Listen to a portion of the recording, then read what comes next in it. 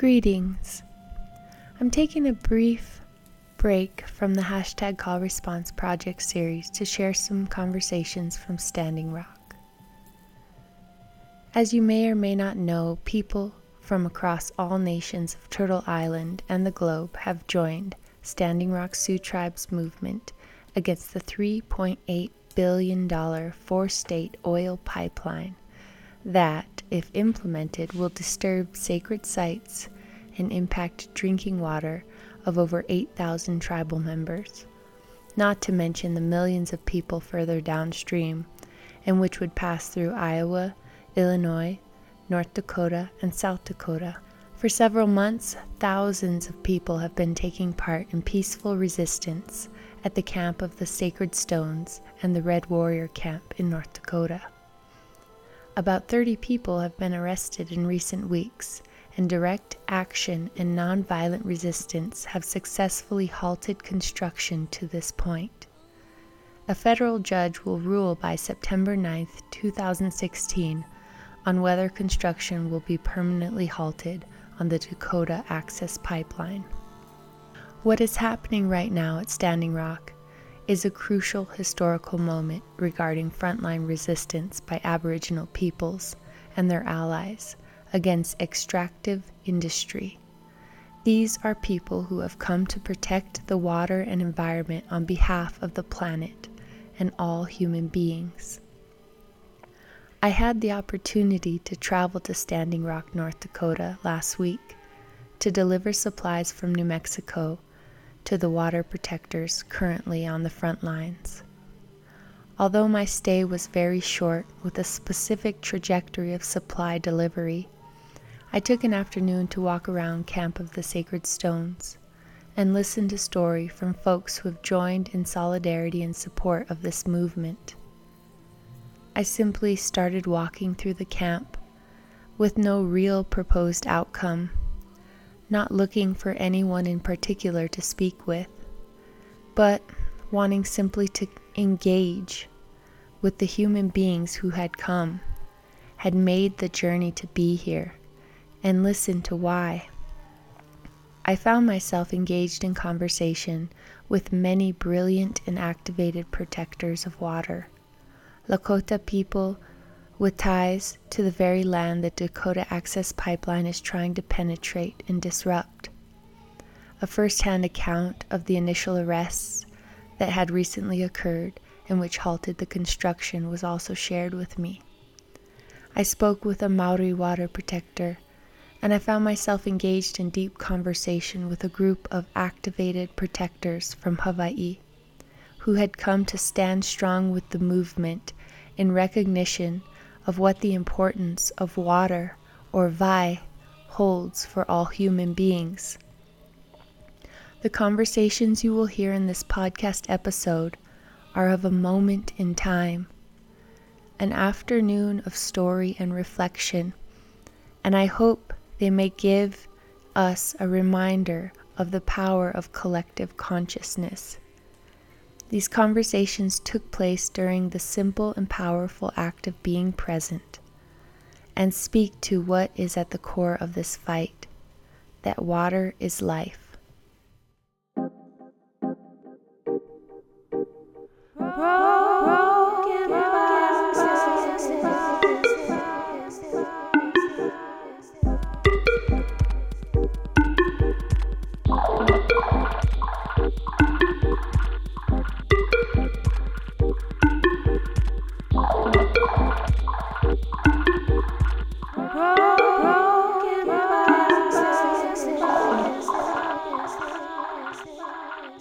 My name's Derek, Kills the Enemy. I'm Oglala, Shichangu, Kiani, and Tochini, and I'm here to represent my parents here in I've been here for 9 days, and it's been actually really great. Met some new people, and it's been an eye-opener and a life-changer for me. Is there a specific experience that you can think of from your time being here that has really shifted you or changed you, or you feel like has made a big impact on this movement? Meeting the Hawaiians, they taught me a lot about their culture, and I love it because it's very similar to ours, and I love how they see water as sacred, and that's kind of same with our way. There's little differences, but it's pretty much the same spiritual height. Yeah, it's seeing all the people. That's the eye changer. When we were walking to the front lines and we turned around and there was a long line of people, and the crows. When the crows came, that was awesome. That was awesome because they apologized for us being enemies, and now we're friends. And this is actually, this whole place, the 400-year-old fire, everything, the shells, like every tribe that came in had something to attribute to the cause, and it's very eye-opening to see that the similarities between everybody, and the language similarities, and the belief systems, and and everyone's just here to be not good to each other, So that's another eye-opener too. Is we're all here for one end, and that's to stop this pipeline, and what's up, bro? And to unite the tribes, and to help branch out the people and to the rest of the world. So, and fulfilling Crazy Horse's prophecy, about uniting the nations. So that's the eye opener right there too. Can you break down that prophecy for people who might live like in Aotearoa or somewhere who don't know what the prophecy is? Okay, so Crazy Horse said one day the kids are gonna unite the nations of the earth under the sacred tree of life, and bring beauty to the world, and that's our generation that he was talking about. Yeah, the seventh, and that's our generation, and it's happening right now, and that's the beauty of it, because it's unfolding before our eyes, and everything's been fun and positive, and it's been amazing.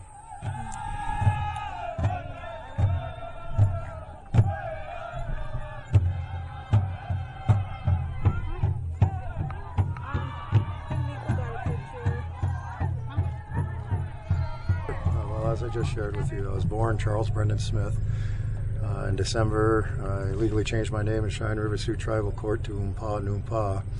I live in Swiftbird on the Cheyenne River Reservation.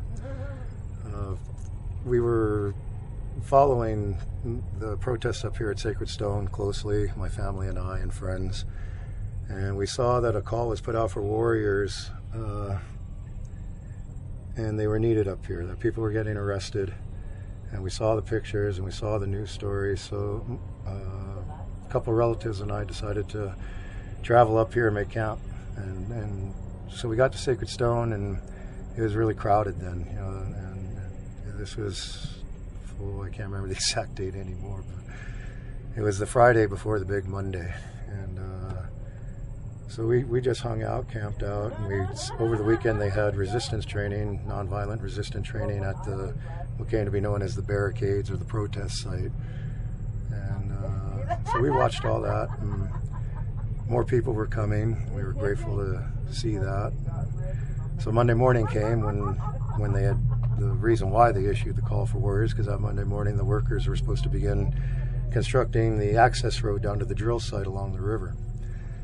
And we started early in the morning, and the leadership plan was that every hour we would sing songs, sacred songs, and pray together, raise fists, and protest that way. There was a couple of minor shows of protest before then. They were staged, and a couple of staged arrests. And so the day wore on, and it was very hot. And they had us all down in that ditch below the gate for the road. And the machinery started in almost right away. And by about 11 o'clock, the machinery was so loud And when it was time for the drum music and prayers, and you couldn't hear it. And we were sitting close where we were sitting, me and my circle. We were right next to a water station, so people were coming in and out all day, and you could see in the faces of the people, it wasn't a good feeling. And we were strong, though. I mean, we were spiritually strong, obviously. But many were getting angry, and then that road was tearing into the earth the whole time. Eventually, a few of our women started crying along the fence line watching the machinery. And that's all they did. They just stood there weeping. And it got to be too much. So a plan was quickly formulated, a direct action plan. And it was decided that we would get 6 of our young women, dress them traditional, or make sure they had skirts on, faces painted, and there was a point above the ditch, and that was the highest point around along the fence line for that work site. And we wanted to put them over there so that everybody could see them going over the fence, and that they were to run as fast as they could after that. So I went and gathered my daughter, and she was on the arrestables list. I was on the arrestables list. We came here to get arrested. And we only had 5 girls. We were waiting for the 6th, but we couldn't wait anymore. The heat, the people, the machinery. And so it was decided that we'd go with 5. And at the last moment, somebody said, put sage in their hands. And it was brilliant, you know, just what a stroke, you know. And especially because we just went through and with Denver, Josie Valdez Freres and her court appearance for smudging in the streets of Denver during a Donald Trump protest in July. So we put that sage in the girl's hand and lifted that first girl over the fence and just said, run. And she began running, and then the others went over, the 5 of them, all running, and lift your sage up. So the women started ululating, and the men were war whooping, so we were yelling down to the protesters, look, run. And here a bunch of them, especially the young ones, 7th generation, they rushed the fence line and shouting encouragement, and it was really cool. So I ran down to the water station and told my people exactly what had just occurred and that we needed to get up there. And so they did, and by the time I got back to the top, one small panel of the fence line had been cut open to make it easier for people to go in so they wouldn't have to be climbing over. Because there were even, like, a couple elders were trying to get up there. A bunch of, children were trying to get up there. And so when I got back up to the top of the hill, we were saying, we need more. So we started shouting down, warriors, Yopo, hurry up, Inachini, come on, come here. And they came. And at least 50, 60 of them came just running up the hill. And as soon as I got there, they saw the gate, they just poured through. And about 30 of them ultimately made it out by the machines. And the first ones who made it to the machines, the workers didn't know what to do. And one of the bravest things I ever saw was one of our women stand in front of a moving bulldozer wearing a pink shawl.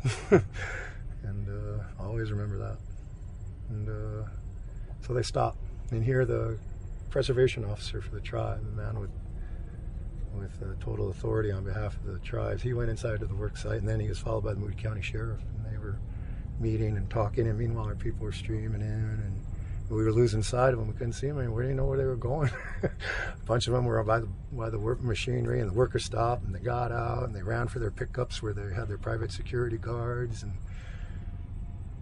here John Eagle came out, preservation officer, sheriff, condemned us, what we had just done, said he got accosted by a young man, accused him of working with the man, collaborating with the man. He was really upset, but he didn't know what happened. So the sheriff orders work closed at that moment. And when that word spread, it was just such joy, such happiness. And then we were being condemned. They got up there and said, that wasn't Lakota what you did. Wrong. There was nothing more Lakota than what we did. We came here to stop a pipeline. It wasn't being stopped. The earth was being torn apart. Our women were weeping. And it all ended. And they haven't done a lick of work since except to move that machinery and park it. And that's the truth. And that's all I have to say.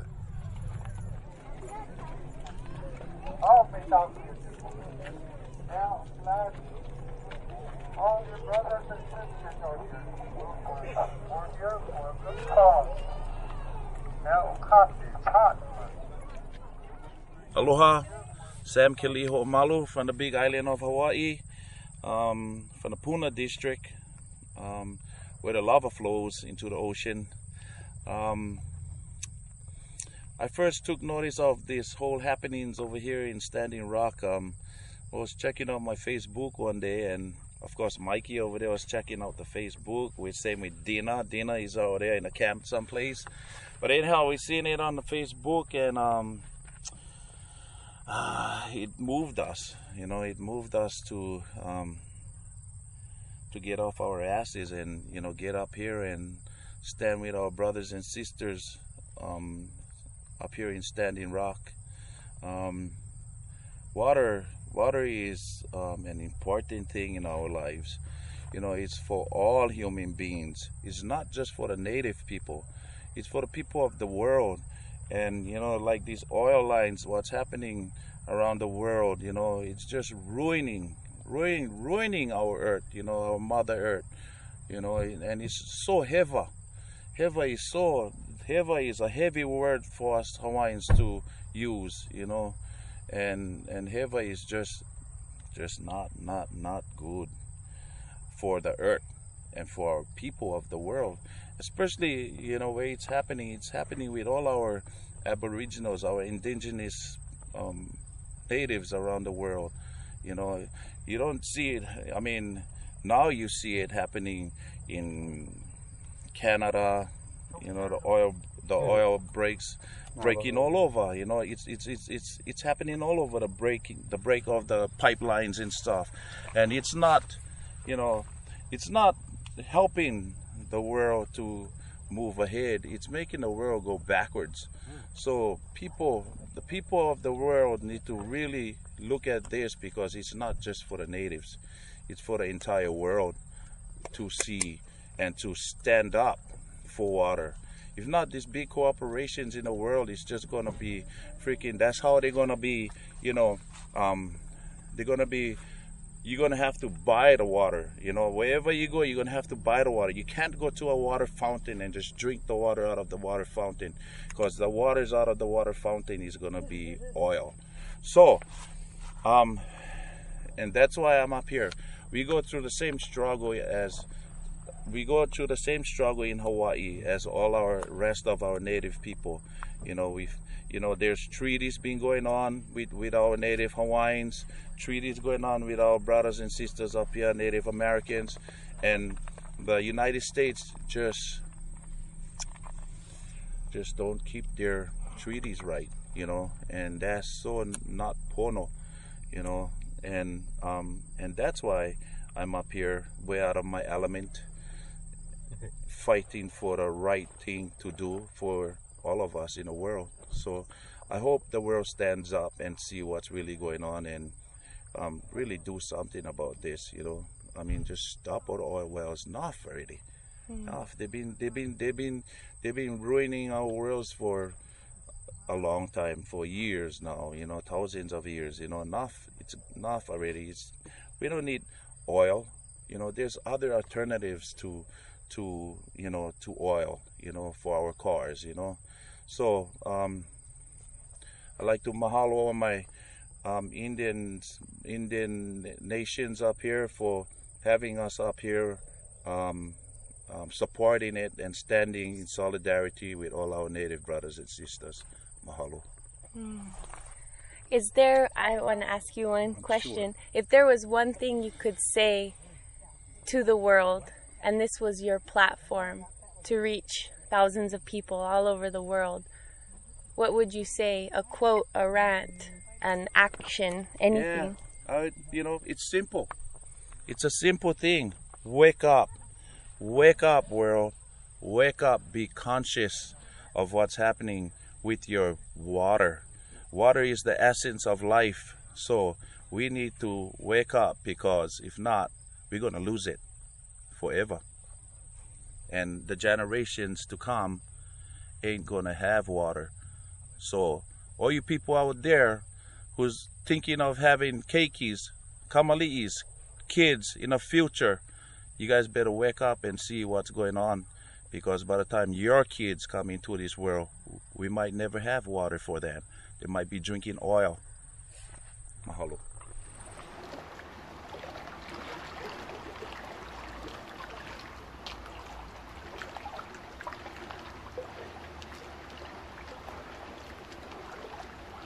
My name is Clifton Thomas Forth. Everybody calls me Thomas Forth because my dad's name is Clifton, but I got my mom's last name. My grandparents are Thelma Shelchek and George Forth. My mom is, Adela Forth and Clifton Conica. What do you feel like the impact being from this land, like actually? Like, all these people coming from all over the world to be here and stand with you all. What do you feel like that impact is? Oh, it has a great impact. It's like a really big impact. It's not only affecting just here, but it's also affecting other indigenous tribes that are having problems because, all the tribes are coming in telling us their problems, and hopefully we can go over there and help them. Like with the Navajo, what happened to them and their water.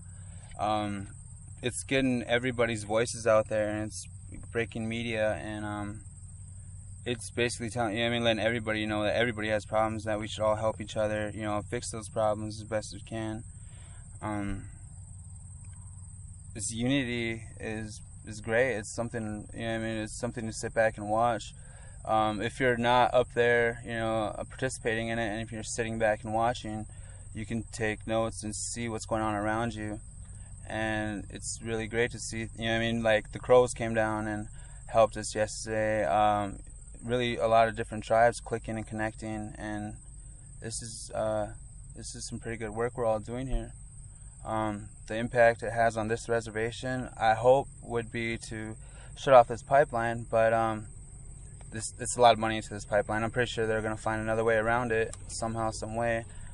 But as long as it doesn't go through our water, I think that'd be great. Like they could, they can make other arrangements, to go around the water or something, but definitely that's what we're here for, is to save the water, because this is the mainstream through North America, and one of the last rivers that aren't polluted or don't have anything bad going on with it right now.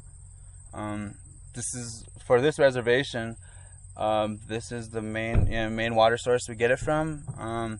If anything does happen, my town would be the first one to get hit, and I have children, and I wouldn't want them growing up on my reservation, worrying about water whenever, our ancestors fought for that right to have our water, to get free food, to, have free health care.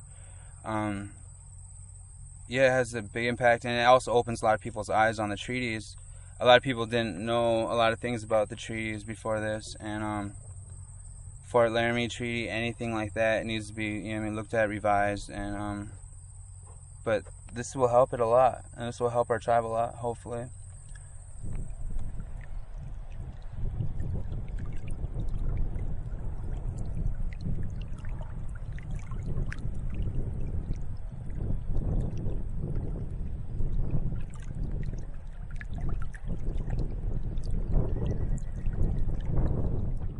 Aloha, my name is Michael Wayne Kaiser Jr. I got no Hawaiian name.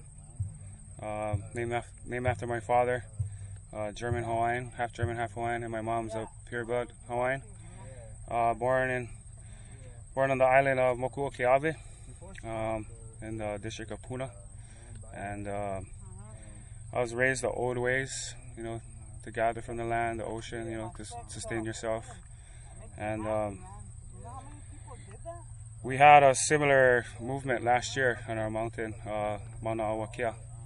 And I spent 6 months up there for that movement, sleeping in my truck. But with this movement here, it's kind of mirroring what we did last year. And I'm going through the same feelings, and I'm just honored to be here, to stand with our fellow brothers and sisters here. We're all one. We all bleed the same. We all breathe the same air, drink the same waters. So, in our fight back on Mauna Awakia last year, we were protecting the same, waters. Water is life, Vaiola, living waters. And what they were doing up there, same thing over here is wrong, killing the water. killing the planet. So yeah, just I was kind of following it just a little bit on Facebook. I'm not really, don't want to really be connected too much to society too much. Yeah, I'm a country boy, so I love staying in the back. I don't like big crowds, you know, so that's why we're on this side of the river. It's in kind the of shade. in the shade, less people around here, you know. Yeah, so we there was a meteor shower that was happening back home, the 15th of what was it, August 15th? Yeah, August 15th. And then so we were staying up just to watch the meteor shower. And actually Sam, the one was on Facebook, and I heard the videos. I mean, the sound from his video he's watching, like, what is that? Tag me in that thing, I'm gonna share it, you know. And I was watching the video and just started crying. I'm moving after this is all over with, you know, like, I have my house, I had let my family stay there. Sorry. You know, and I took It's okay. but I don't exactly live there, you know. Like, I'll go work, and because there's no, like, only place you can work here is if you work in Casino. Yeah, I tried, but you know someone. And I'd rather, you know, work off.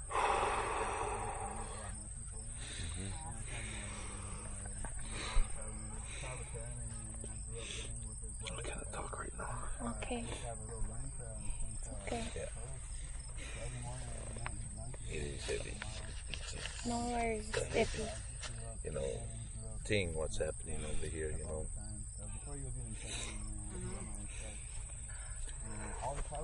I know that you guys being here is so important, like on a level of, You know, we stay on a spiritual level, you know, on the Kapua Aloha level, you know, we just here supporting, you know, and standing, you know, and just being here. Just to be here, it's an honor to stand with all these Native Indians. I don't want to say Native Americans, because you know what? Frick that. You know, they're not Native Americans. They're natives, Indians, you know, from this land. You know, there was the original people from this land. You know, and they've been going through 500 years of, you know, oppression from the United States, you know, longer than us, you know. And they're still going through the same shit to today, you know. It's just like, it's really, really not porno what the United States keep on doing, you know, to the Native people, actually, you know. They only pick on the Native people, you know, when the Native people start standing up and doing their thing, you know, it's like, first thing, you know, they shut everything down, you know, they like to shut everything down on the Native people, you know, and that's just not right. That's just Heva doings, you know, and they have to freaking stop this shit, you know, because now, you know, I'm telling you, I just have the unreal feeling that the world is watching in now, you know, and people gonna be start to stand up to the United States and tell them they can't do this shit anymore, you know, shut them down. And people going to stand up, you know. People going to stand up, and they're going, you know, if the United States put pressure, you know, people going even more pressure, you know. They're going to put the pressure right back. and the fact that we can connect through social media, we're like, we're using that the was a tool. big help last year for us. Yeah, social media, Facebook helped us a lot. Huge. Spread the word. You know, just you know. And the media wasn't putting out the right press, right? They only want what the public, what they want to see. So.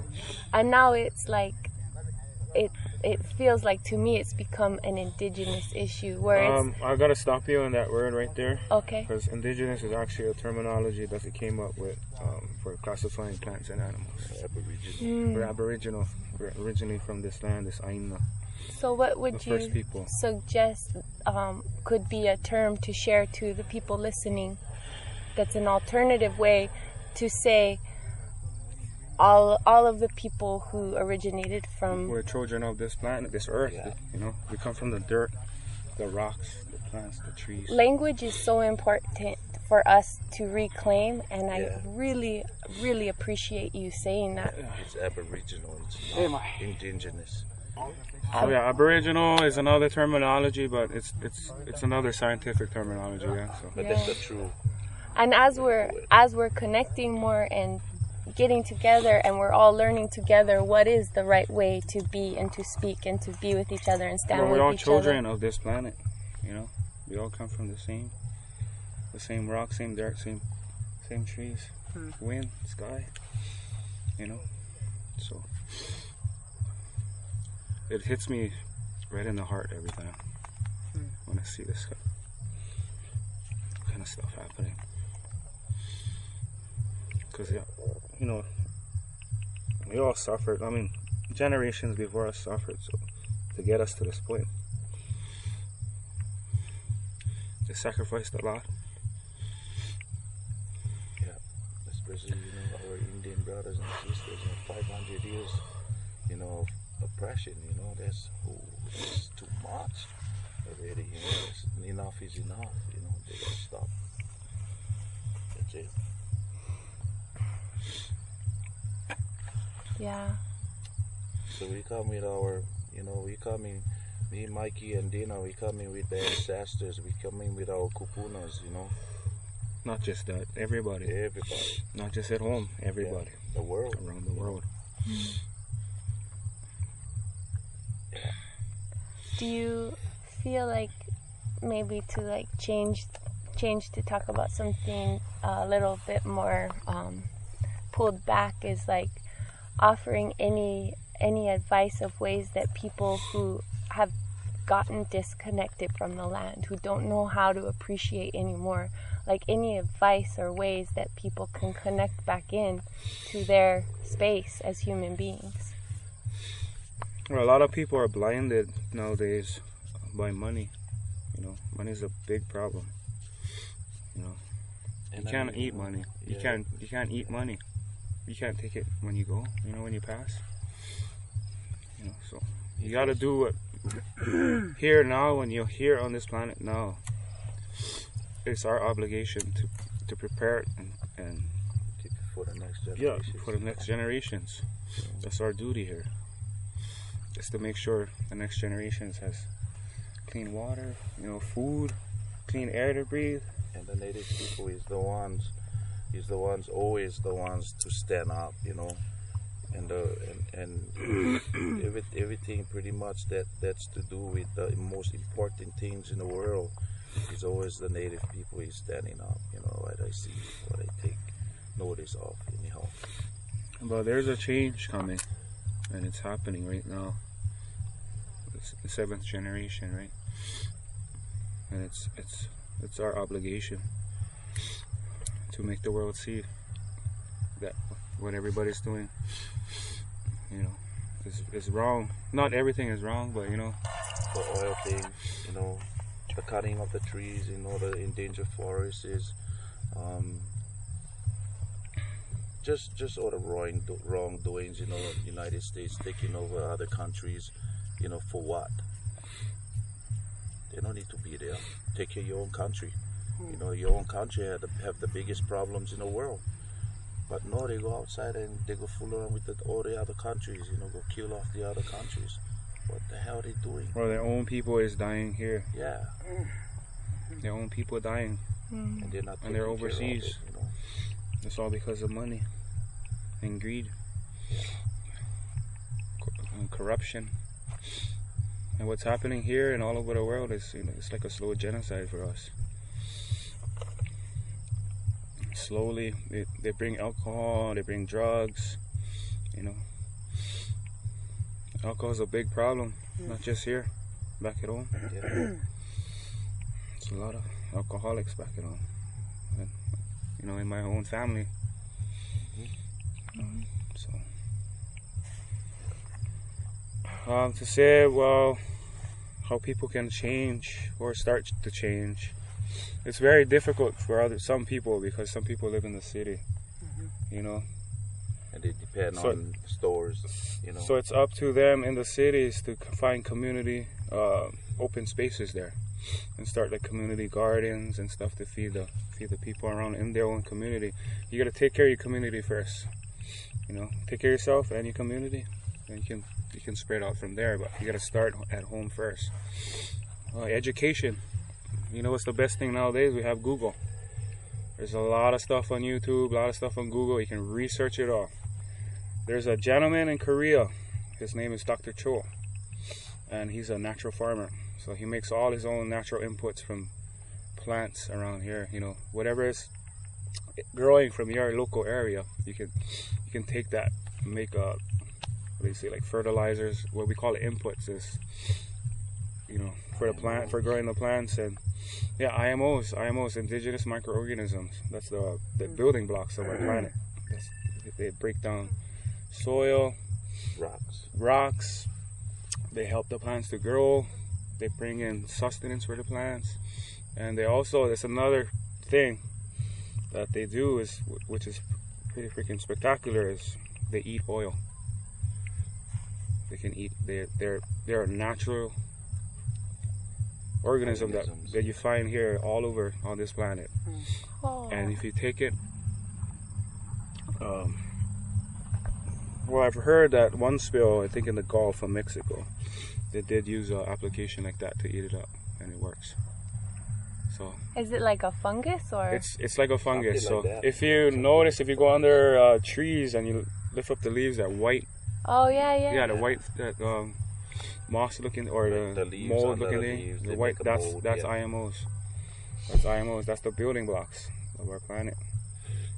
So there's other ways. There's other ways that we can live and sustain ourselves, you know, without all this oil, or even these fertilizers that they come up with, it even poison the ground. Chemical fertilizers, you know, like the kind GMO, you know, with like Monsanto. That's another thing with GMO, this IMO thing. It'll help. So do you feel like educating people about this type of resource is a very it's a very powerful way to get the message across and have everybody more people need to get involved, sustaining themselves with their local fauna here around their own local area. You know, you don't have to go up to a fertilizer store or get fertilizer, get 16 and all this stuff to make your plants grow. You can make this stuff from your own, right in your backyard, you know. So there's better ways, and this guy, he's a genius, man. He actually started off making, you know how overpopulated South Korea is. So it's a lot of buildings, and they also do a lot of piggeries. They heavily they eat a lot of pork over there. So their piggeries, you know how pig pens, they smell. They got the smell. So IMOs. There's another one in there. He makes it a dry litter, so he covers the pens and keeps it dry. And what happens is the IMOs break down all the stuff that they, you know, poop out, their piss and stuff. It breaks it down. And then there's another thing that he makes. It's called lactic acid bacteria. It's made with rice water and organic milk, and the byproduct is I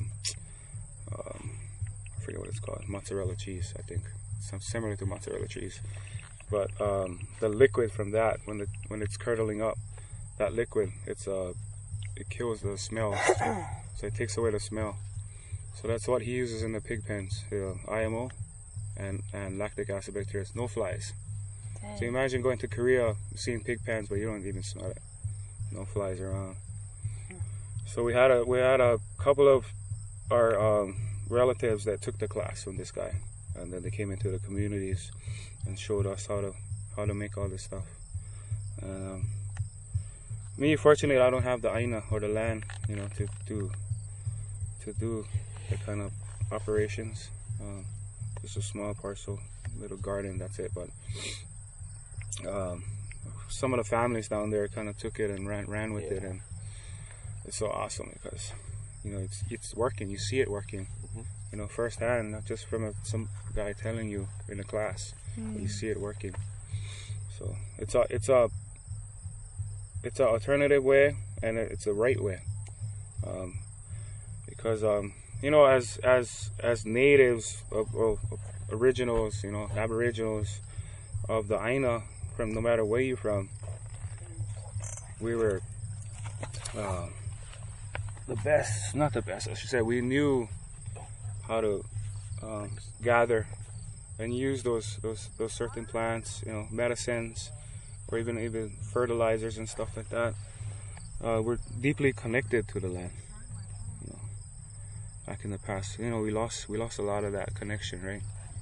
You know, with video games. Nowadays, video games is the worst thing, man. How do you get people's heads out of video games, out of media? How do you get our children's generation to? That's a good question. What's your advice on that? Just cut them off. Well, actually, it's up. You know, sad to say, but it's the parents' fault. You know, the parents' fault. They're trying to find a way to. Oh yeah, it's a babysitter, so they don't have to deal with the kids crying, with the, you know, kids always in their face. You know, it's like, go play your game. Go sit in your room and play your game. Yeah, so it's the parents. Mom cooking now. Get in the room. Yes, the parents. It's up to the parents to do it, to teach the young. It's gonna take some time too. Oh, of course, like anything, you know. We've been stuck in this cycle for so long, so everybody's stuck in that cycle. So it's hard to break away from that, you know. Was there a moment in your life that switched you back on? I was always on, you know, from growing up in the country, so I had very good parents. I was lucky, you know. Not everybody is fortunate to have good parents, you know, and loving parents, you know, and they always support you and everything. So I was very lucky growing up, me and my two sisters. And you know, as Hawaiians, and I'm sure it's the case with everybody, family, ohana, family is very, very, very strong in our culture. So you don't even have to be blood related. We still call you family, you know. So it's that's the thing we lost nowadays, is that connection with the families. You know, especially in this Western thinking, this Western society, it's all about me. You know, I, me, and mine. So that has to stop, you know, because you're not gonna prosper. You're not gonna prosper like that, you know. Do you see these movements as kind of creating like awareness. a larger ring of ohana? Yes, of course. This is all my family here. Yeah, we're all family. You know, we all come from the same honua, this Mother Earth over here. You know, so it's our duty as awakened people, like I would say, to show the world, or show these people that is blind, to teach them, you know. And I always tell people, usually when I'm talking to a big group or something, that I'm not trying to sway the whole group. I'm just trying to catch that one person in there. Because that one person is going to catch another person in that one other group they talk to. And it's a domino effect, you know? So just got to keep that education going. And the parents, yeah, it's back to the parents. It's the parents' duties, you know, to make the youth understand that we need to help out each other, stand with each other, no matter what color of your skin, no matter what religion. You gotta help one another, you know. That's the Pono thing for you.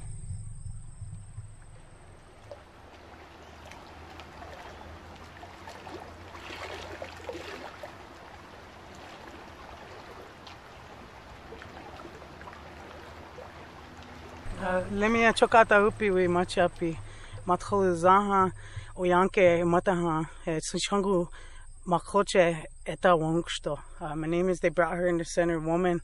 I'm from Swift Bear community on Sichungu lands in Rosebud, South Dakota. My English name is Dira Ayet. And what brought you here to Standing Rock? Chimala Kota. I'm a Lakota. That's why I'm here. I drink water. I love it. I was raised in it. I'm here because these are my relatives. I used to live on this reservation before, and I'm here because I educated myself in cultural resource management, and I did very well. I went off and I worked for government agencies to learn their game, to bring it home to help my people. So I came up here to offer my brains to the chairman and to this land. So that's why I'm here. Is there something that you can think of, an experience or a moment that happened during your time up here that you'd like to share with the greater world? There's one thing that I want to share. I was talking earlier, and I've done numerous water quality studies on not only my reservation, but the Oglala Aquifer, which is very important. It's the largest water source, underground water source in the United States. It starts on my homelands and it goes all the way to the Gulf of Mexico. I have talked to some other people, and I was throwing an idea that there's our water is really sacred, and we have protectors of our springs, and they're called Wiwila.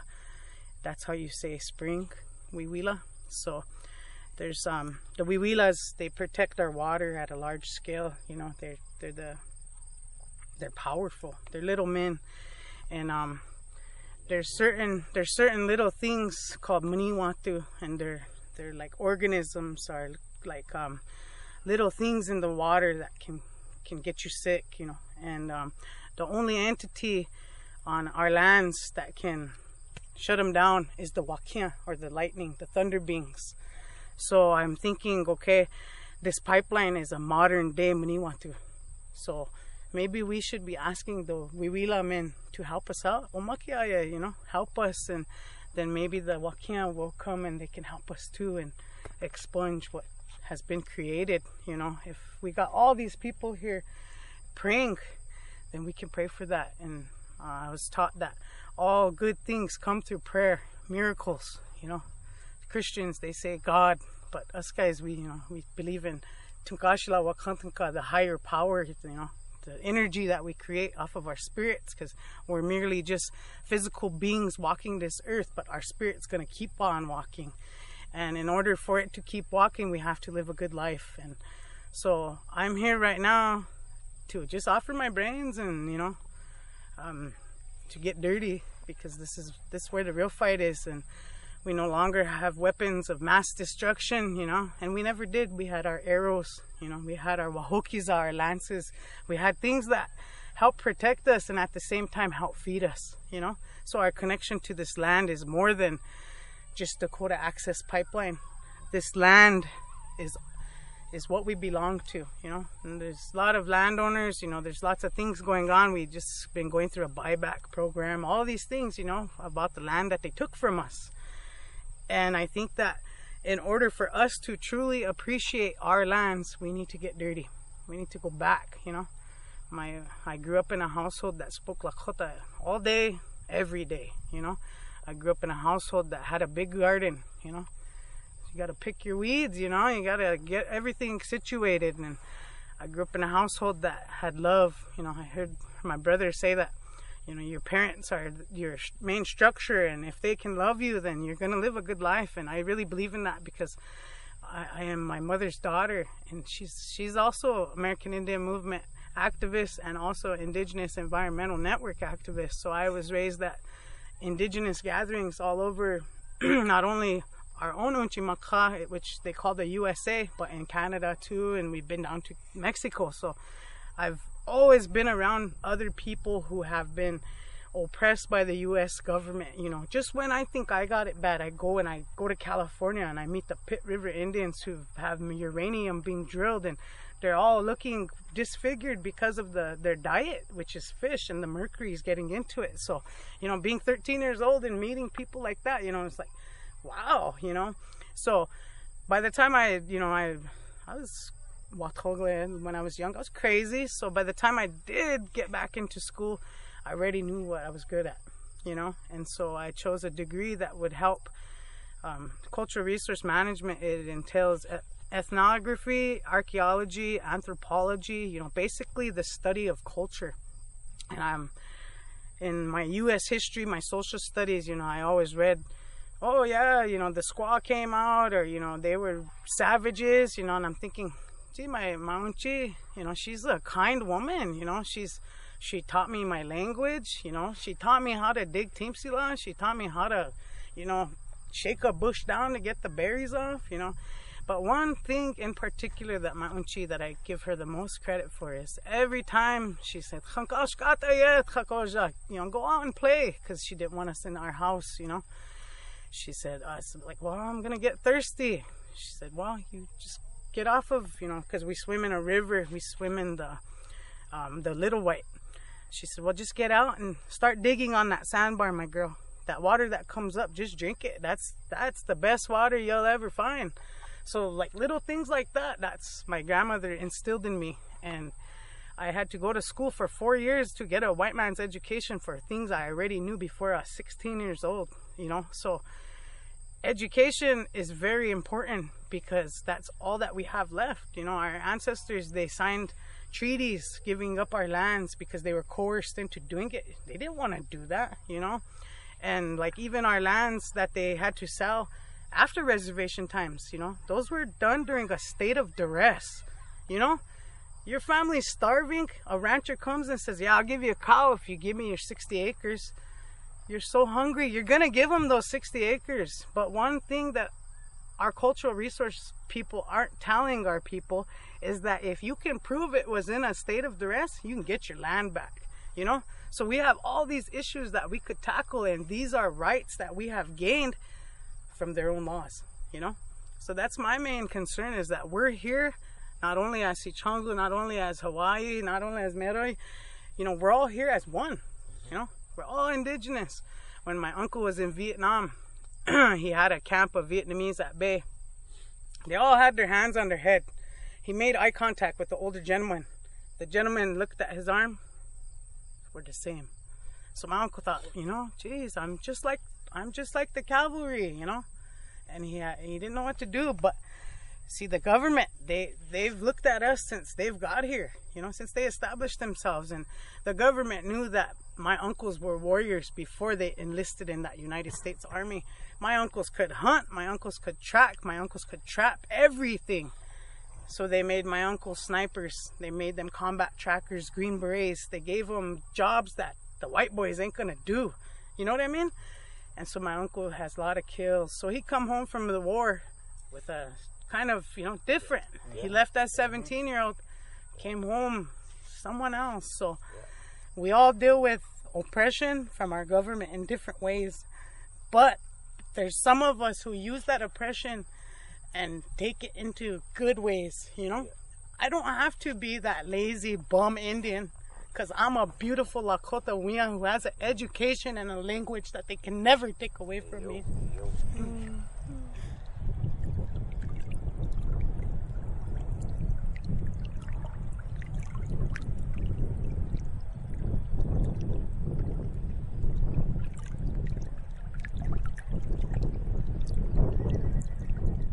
Haumi Dakyapi, Taksha, Kalapi, Hokshila Luta, Imachaplo. Akichito Wakpala, Sicangu Lakota Makoche. My name is Red Boy, friend of the deer. I'm from the Soldier Creek community on the Rosebud Sioux Tribe, Sicangu Reservation. My English name is Wesley Running Jr. And why are you here at Standing Rock? What does this mean to you to be here? This means so much to me being here. I have a son, you know, and so having that boy made me realize my life isn't my own anymore, and water is life, and he deserves to have a future. And so I wanted to be here to help contribute any way I can. And I want to contribute because I've been educated in tribal law and government, and language preservation and linguistics, and I'm well versed in a lot of our treaties and our water rights, you know, and I wanted to help be here and contribute that, and ensuring that we have clean drinking water for not only our people, but for all animals. We're not the only one who use water. Everyone uses water. The earth, you know, our animals, water is life, and that's why I want to be here to help protect that and ensure that it's here for a long time. And what ways have you been able to share your knowledge so far since you've been here? Since we've come here, we've made some very great networking with friends from all over the world, and we've brought in our our Maori friend, relative from New Zealand, and we offered and sat down with the chairman of Standing Rock, and we told him we're here, and we told him our educational backgrounds and how we're willing to help, and he was excited, and he seemed relieved to have people coming here with more direction on how they want to help, because we're having a lot of people come here, and the intentions are good, but they have no real clear plan on how they're going to help. They're saying, I want to help, how do you want to help, how are you planning to contribute? We have a lot of people coming here ready to stand with their fist in the air, but what other plans and actions are we taking to pursue to help combat the situation? And so speaking with Dave Archambault, he seemed relieved and that we're here to sit down with intelligent ideas to help conversate, and so he offered to have us sit down with his lawyers, and we're going to discuss and share these ideas that we bring. And what do you hope in the most greatest outcome and realistic outcome of this experience? What do you hope that is? I think the most realistic outcome I hope we gain from this, that we will gain from this, is a broader, more general awareness for indigenous people's rights and how we're still being oppressed in 21st century America, A lot of it's deeply ingrained, and it's self-internalized now. It's been perfected by our own people being oppressed, and I think the greatest outcome that can come from this is overcoming that, not only just this tribe, but people all over the world, because the oppression, depression, repression that's been put on indigenous people, specifically the people here, has been systematical from the United States since the killing of George Custer. And so this goes way back. Essentially, the United States, acting as sore losers, during the Battle of Greasy Grass, have come to take these ways of cutting us down, beginning with the 1877 Black Hills Act that annexed 100 million acres of our sacred Black Hills, and this has just kind of been a snowballing effect, and the people are rising up, and I think coming together in a good way. All these good minds coming together, something beautiful is going to come from it, and it's gonna bring us back to where we need to be. We're a strong people. We have to learn. We have to learn their education so that we can combat it. Our ancestors knew we weren't going to win in a shootout anymore. They saw that a long time ago with the senseless killing and the loss of life. We're not going to win with a shootout anymore, and that's why they encouraged us to go off and learn their ways, but to never forget who we are. If we're going to be Lakota, if we're going to be lawyers, we need to be Lakota lawyers first, Lakota first, the emphasis on that. And I think the most beautiful thing that can come from that is people gaining their sense of identity about who they are as indigenous caretakers of the land and protecting for our future generations. And I hope that's the most relevant thing that will come from this.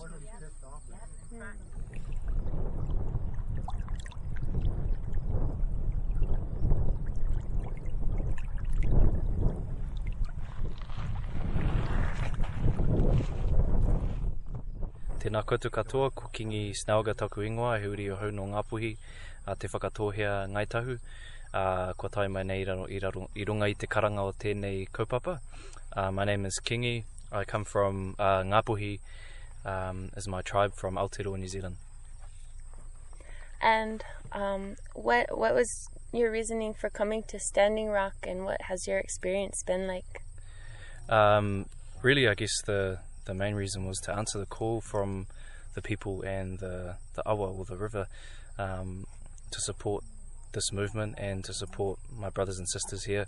I've been working in Pine Ridge, so really it wasn't far for me to come, and there are so many people back home that Māori back home that would want to be here, so I thought I've got to be there and be here ātinana, be here in person to support the movement and bring with me those good thoughts and those the spirit of our ancestors back home who have been fighting the same fight, fighting against the same colonizers, the same corporations, and so yeah, it's a real honor to be here and to connect with the people, because yeah, we are all the same.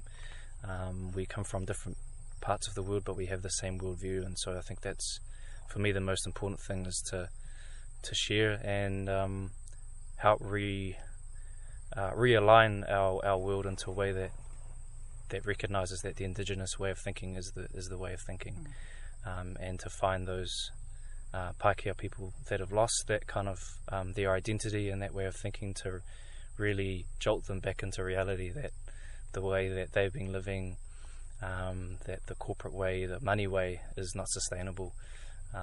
So yeah, I'm here to support that. Yeah. And has there been an experience that you've had while you've been up here that you would like to share that was really moving to you or inspiring to you, or that you felt like kind of thrust this movement further forward into like an urgency that the world could feel?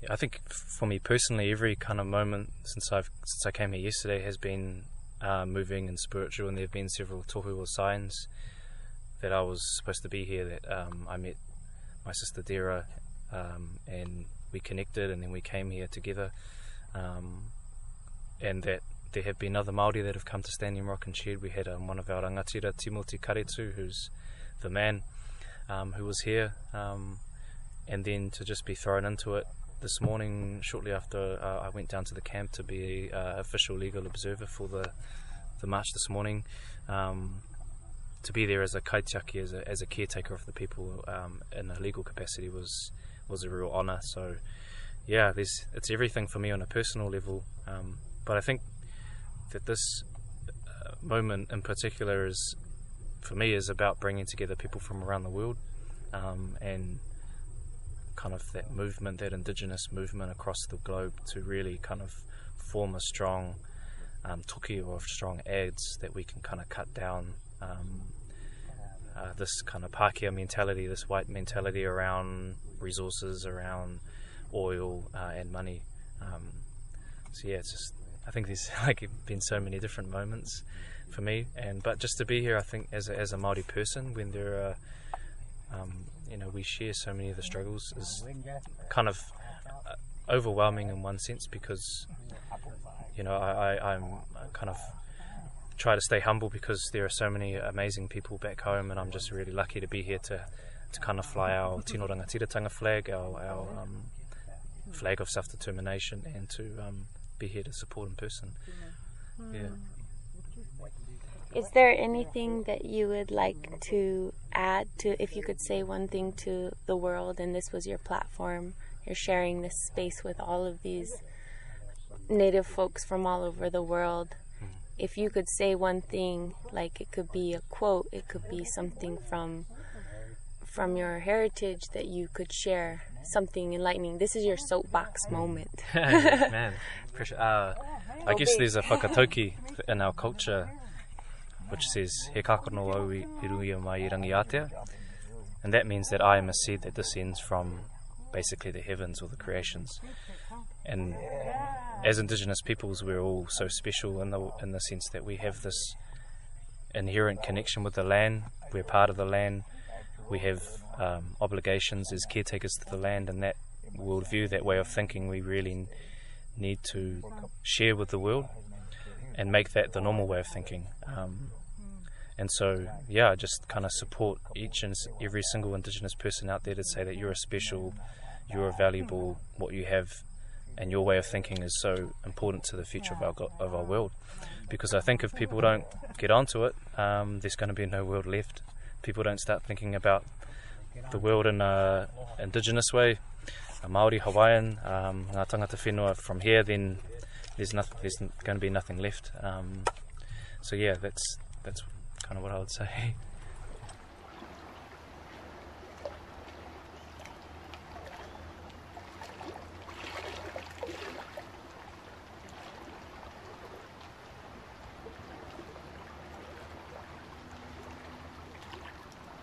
Aloha mai, kaua, between you and I is kaua, as opposed to all the people would be kako. But my name is Dina Jean Lokelani O'Ana Hurwitz, and I was born in Reno, Nevada. My mother is Margaret Kailua Rego O'Ana, and she was born in Kapahulu, Honolulu, Oahu. And my father was George Nelson Ku'u Aloha O'Ana, and he was born and raised in Waipahu, Oahu also. And just being raised in a military background and an Air Force background.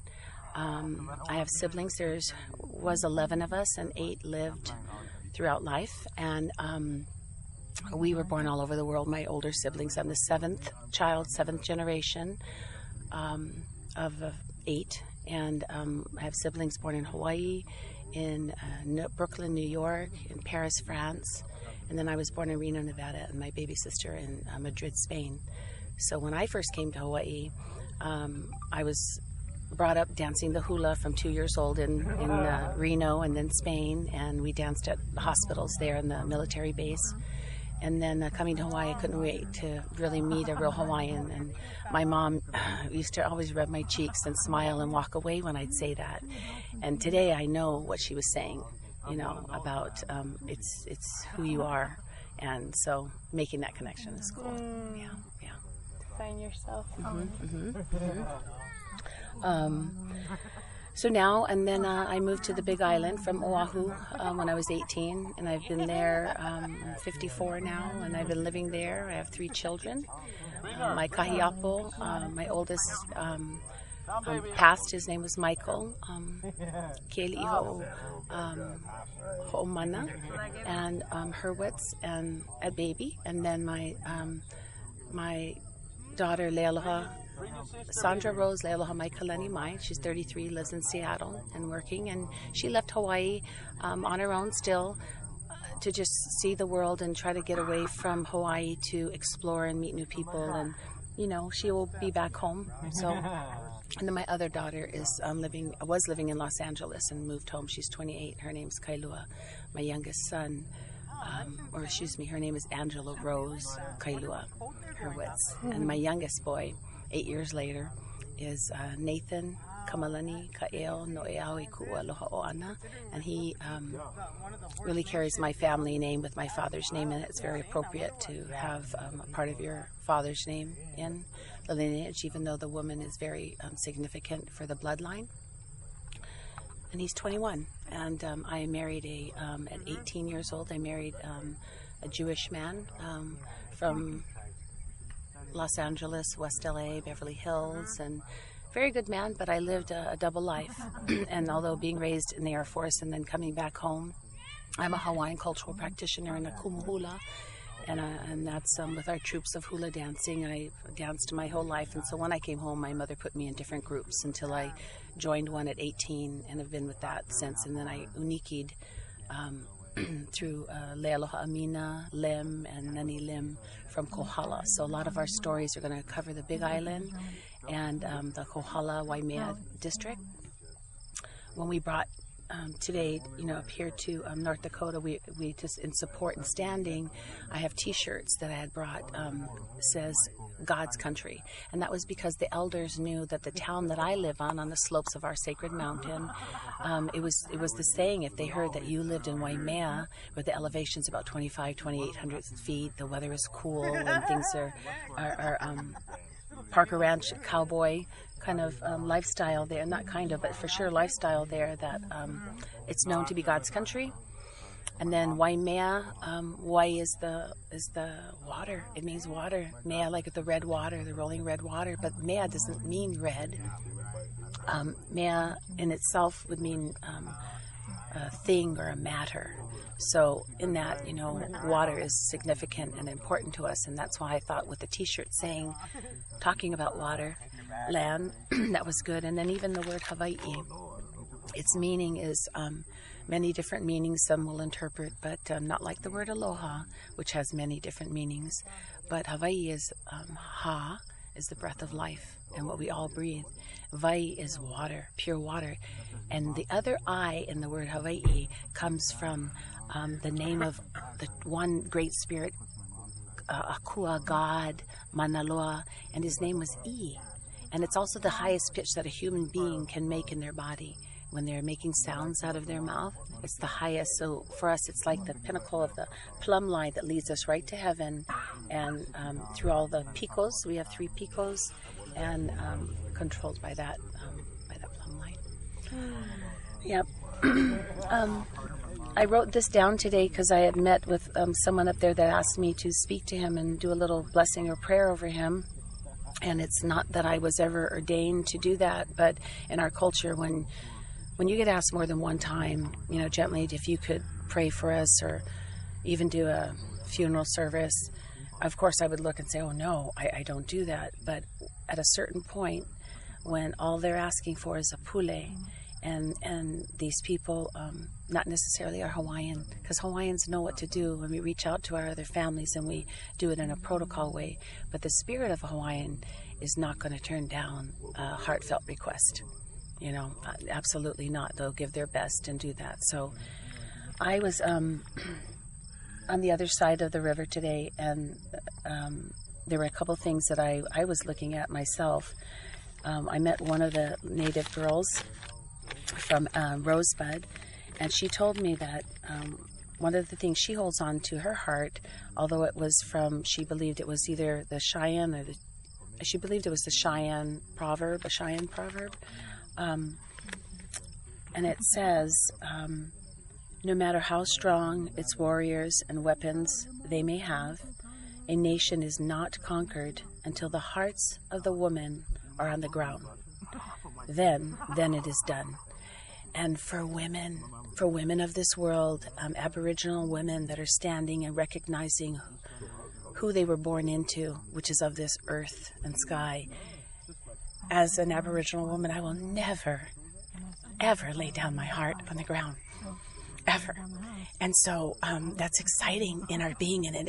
And that kind of energy of a woman, when she's committed to be that backbone, a man will never stop. You know, they say that we often are that foundation or the backbone of a man. And when we bond together, which women do easily in love, in aloha, then the strength's all there. So even on that side, I had a gentleman come up to me and ask me who I was and where I was from in Hawaii.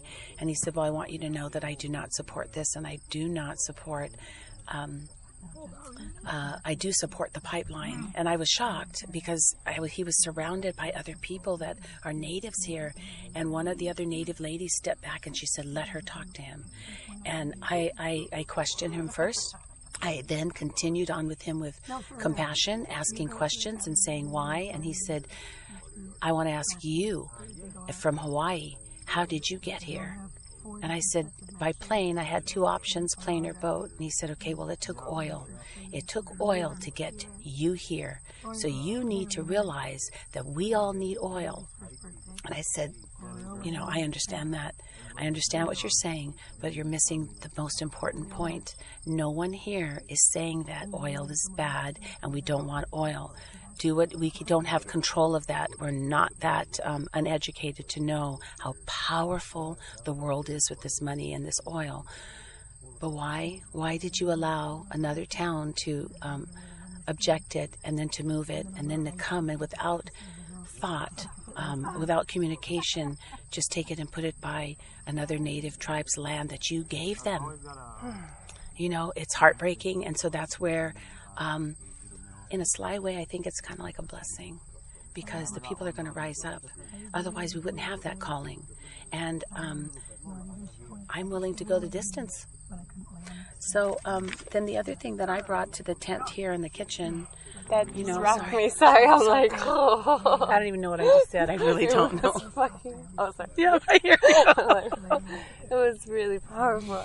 Thank you. Yeah, and I feel that, you know. A lot of times when I'm talking to people, when he said that, that's what I said to the women, the ladies after, because they said, you know, they said I did a good job. And again, it's like I was so, they said, but they were laughing really hard because he said, you should have seen the look on your face when he said that to you. But so I ended it with him asking him his name, and he told me a funny name. And we chuckled, and I said, no, but really, sir, I said, really, brother, what is your real name? And he told me the last name was Eaglestaff. That's what I heard. And I looked him in his glasses because he kept them on, but I held his hand strong, and I said, and I meant it sincerely, I'm going to go and bend a knee. and I'm going to pray for you. And he laughed. He said, oh, really? You're going to pray for me? And I said, absolutely. For the elements, for everything that you love and everything good that you are, that it would connect with you so that something can change in you, that you would be able to see what I'm seeing. I said, because you see these two little girls right here? They're playing on the grass right between us. I said, their burdens lie on us. These little girls deserve to have a right to have a good, healthy, happy life. And they will be burdened, guarantee, if they have to worry about how to go buy a little 8-ounce bottle of water for $7 to $10 a bottle. That will bring so much burden on the people. We need water. And why we would go through this, he said, it's not going to break. Where do you have what you say the pipe will break, but the pipe won't break? How do you know it will break? This will be the first pipe that won't break. And I was just, I don't know if he was playing with me, but I said, you know what? In all of our history of life, this is what's so disturbing. All pipes break. All pipes crack on this planet. They all do. So what are we waiting for? This one will crack. And that's, again, the good side of that is going to cause every woman, every Aboriginal woman, every other woman that comes from that will bond, and not just the Aboriginal women, to stand for this. So I think we're ready for this victory. Because there's power in numbers. And then when the ladies and I were talking at the end, I said to them, when he asked my name, I shared Lokelani, which means heavenly rose. But there's so much more than that. There's so much more than that. There are thorns. There are real examples that a rose shows about life and what you have to expect. But I am going to go on bended knee. It's like a spiritual warfare, and God taught us that. And so when we shook hands and I looked at him, I was being fair and honest, telling him, I now am joining spiritual warfare with whatever spirit there is in you that you're thinking this, and I have no fear. I have no fear. And he's a very big Indian man, but my God is stronger. My God is stronger because my God comes in love. And the true meaning of aloha, which is love, is hello, goodbye, I love you, forgive me, I'm sorry. Let's all be humble. Let's stand strong and stand for what we believe in. Those are just the beginning, the iceberg, the tip of what aloha means. There's so much depth. It basically means I would lie down and give my life for you. To alo is to be face to face. If I were to turn my body and go this way, now I'm not face to face to you, even though you can hear me. But then once I turn, now we're sharing the same visual face to face. And ha is the breath of life. So there's no misunderstanding. The breath is straight on forward and not turned to the side, and where you say one thing and are not true to it and mean it in the right, highest intent. And that really is, I think, for the Hawaiian people, when you get to the love of God, the love of Keakua Nui Yesupu is highest intent, you know. I shared this in the kitchen about hula because I'm a hula teacher, and I have students and that I teach the culture to. Why we dance. And when I shared with the native ladies there, I know we all have this in us. And why we dance. To dance, the hula, to dance is to pray. And to pray is to heal. To heal is to give. And when you're giving, you are living. So to give is to live. And when you're living, you're dancing. And it's the full circle. It's the dance of life. And I asked... I shared that with a lady, and then one of the native girls, the one question that's been going around with me since I've been here was I wanted to ask Native Americans, what do you like to be called? And I loved the answer. She said, because of where she's from, and I'm sure all these tribes have their word, but she said, Natistas. And I said, Natistas, if I'm pronouncing it right, and, forgiveness if not. But she said, it means people, human being. I mean, that does it for me. That's it. Each of us created in our own magic of gift and life. Every breath counts. I was raised in since my life and meeting my husband being 18, you know, I've attended different things and parties and so forth where Stevie Wonder was the guest entertaining us, and I've been to the biggest of big and the fanciest of fancy. I often think of our President Barack Obama, and I hold him dear in my heart because he lived in Hawaii. So I've held him accountable to the spirit of aloha. And in the beginning of time when he was first went into office, and his family and his children, I don't think he realizes how many Hawaiian people were covering his children in pule and all of that, attending punaho. And he knows what I'm talking about. But that you cannot mess around with that, because it becomes out of our hands as the living children, and it goes into our ancestors, just like the Native Americans. It comes out of us and it goes into the living, unseen spirits that walk everywhere. This whole earth radiates spirit, and spirit will have its way. The highest intent will have its way. The light will always conquer out the dark, the ones that turn their head just to be blind. Forever grateful for the newscaster that shared what he did on MSNBC. Forever. He has brought tears. It's like an awakening. It's an awakening because finally somebody who has money, who has position in the United States of America, someone who has clout.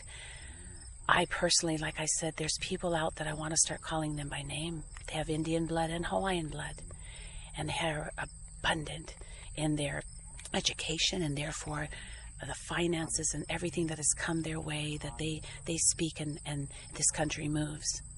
Those are the ones. They still have beautiful hearts. They still take their family to Hawaii. They still play with the kids on the beach. They still jump in the little boats to go look at the dolphins. They still like to eat sashimi. They like to have luau's and laulau and kalua pig and sit with the Hawaiians and listen to Hawaiian music. They want to be forgiving and act loving. This is the time for the people to stand up and rise up. Wake up. All wealthy, not haves and have-nots, and that's where my heart is. So I still continue to pray on this, and I'm stunned because I'm human and I'm of flesh, and so I'm allowed that. I'm stunned at our president. I'm stunned. He has so much position right now, and Auntie Pilahi Paki was a kupuna of old, and since she's passed, she was the one that the government, the Hawaii government there called her and asked her, the state of Hawaii, to please be the one to share with us what it is, the spirit of who are the Hawaiian people, what is the core of them. And she brought out the aloha spirit, but she also prophesied, and this is about 30 years ago, and she said, there will come a day in Hawaii, we'll see, because that's what Hawaii also means, that the world will have their eyes on Hawaii. And when that was prophecy, and when that came, Barack Obama was being looked at as president, the first popolo, the first, African American hapa to come and stand. So all the eyes of the world were looking at Hawaii. So that was the first. And now, because things that I don't know, that the Great Spirit knows, and that our kupuna and our people know, we're in this situation. And again, we're all joining together, but Hawaii will stand. And I could be going in circles right now. It's radical. Yeah. I'm down. Yeah. It's beautiful. Can you maybe talk a little bit about what made you come here? Yeah. It's kind of finishing what I think. I just thought of what I'm saying. We're talking about the Aloha Spirit. I came here because of the Aloha Spirit, because with Auntie Pilahi Paki and my hula halau, which I was uniki graduated in under the Lim family from Kohala. It is our foundation. It's the spirit of Aloha, which is why I had nothing evil, rotten, or retaliation to say back to that man, but to go on bended knee. That kind of powerful love and highest intent will conquer anything. And so I came in aloha, and it's my quest for life, to share that. And aloha is akahai ina Hawaii. You that has home in Hawaii, that has had pillow in Hawaii. Be meek, stand, be meek, modest, and unassuming. Lokahi, the L in ALOHA, is lokahi akulike, to stand in unity at any given time, and that would mean to put down immediately differences of opinion and then stand in love, in unity. The second, the olu olu, the third letter, olu olu kamana'o, is to always control the positive thinking in your brain. That as soon as we start to think those thoughts that would be defensive and protective and fearful and worrisome, you olu olu kamana'o, you put in the pleasant in the time of right now and being right here. There's so many blessings right before us. I'm breathing, talking, and alive. And then the OH is ha'a'akokulana, to be humble and unassuming. The more talented and gifted you are. I also know that in the Bible it says the two things for a human being, the most two important things for any human being to be on this planet is humble and forgiving. Those are the two key words. So ha'a'akokulana.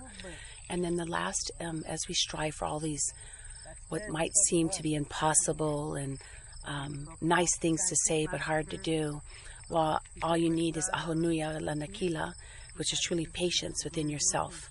To learn and practice patience within yourself, and then it comes out to others in the community. And with that, there will never come a day, as I live my entire life to live aloha, there'll never come a day when I will ever say to anyone that I got it, that I have aloha, but I'll die striving for it, because that's our people. You know, that's the highest intent here, and that's what's happening here on Solid Rock. I will aloha water for all the days of my life, and I will teach my children, my nieces, my nephews, my family. I have adult children. Love the water, love the land.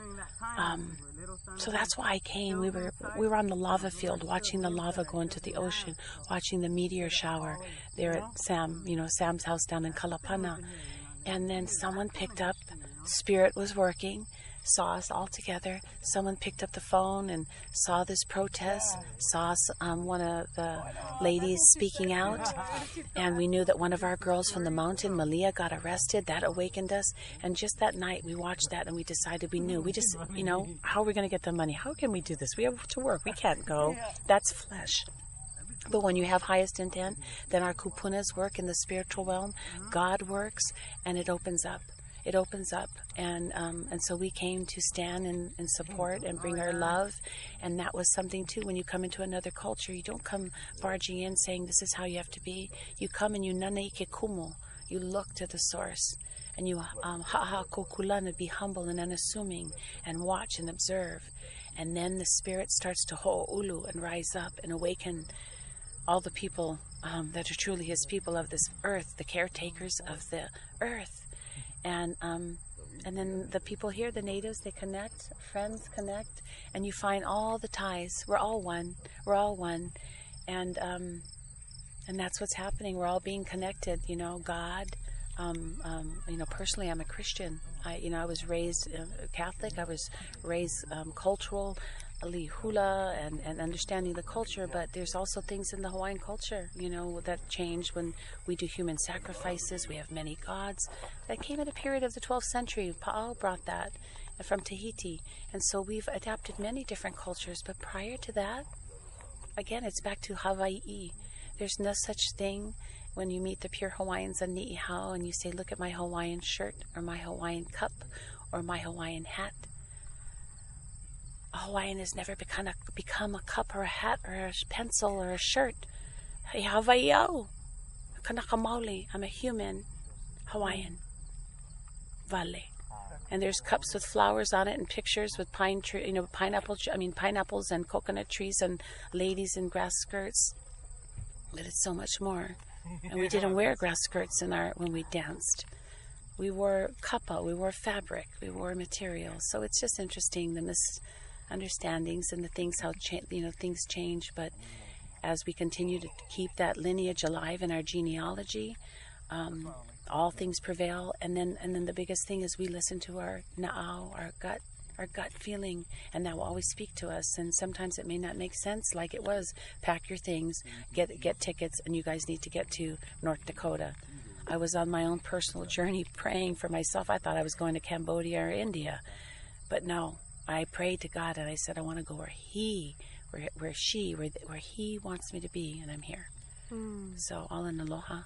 Yeah, I'm happy to be here, and you see the connecting so many connecting pieces that confirm it.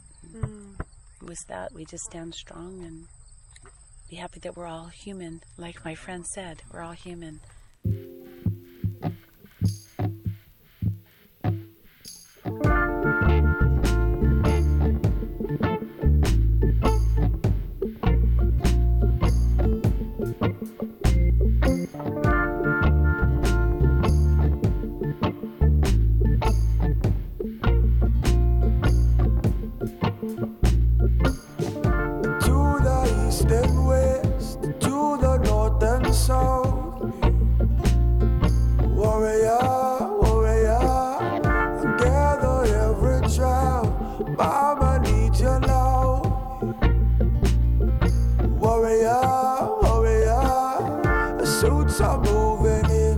To get that dollar, treat is being broken, no respect or honor. Listen close, my friend, this is happening.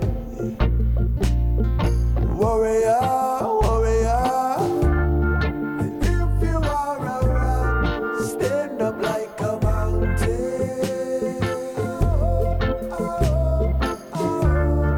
Rise up from the earth. One love, one message. I know that we are strong in spirit, and if you are the righteous, hear it. If you are around, stand up like a mountain. Burn the sage and cedar, spirit is the leader. Warrior, warrior, the clouds are getting heavy, thunder beings are ready. Warrior, warrior, where the oil spills, we cannot drink the water. 7 generations are the sons and daughters.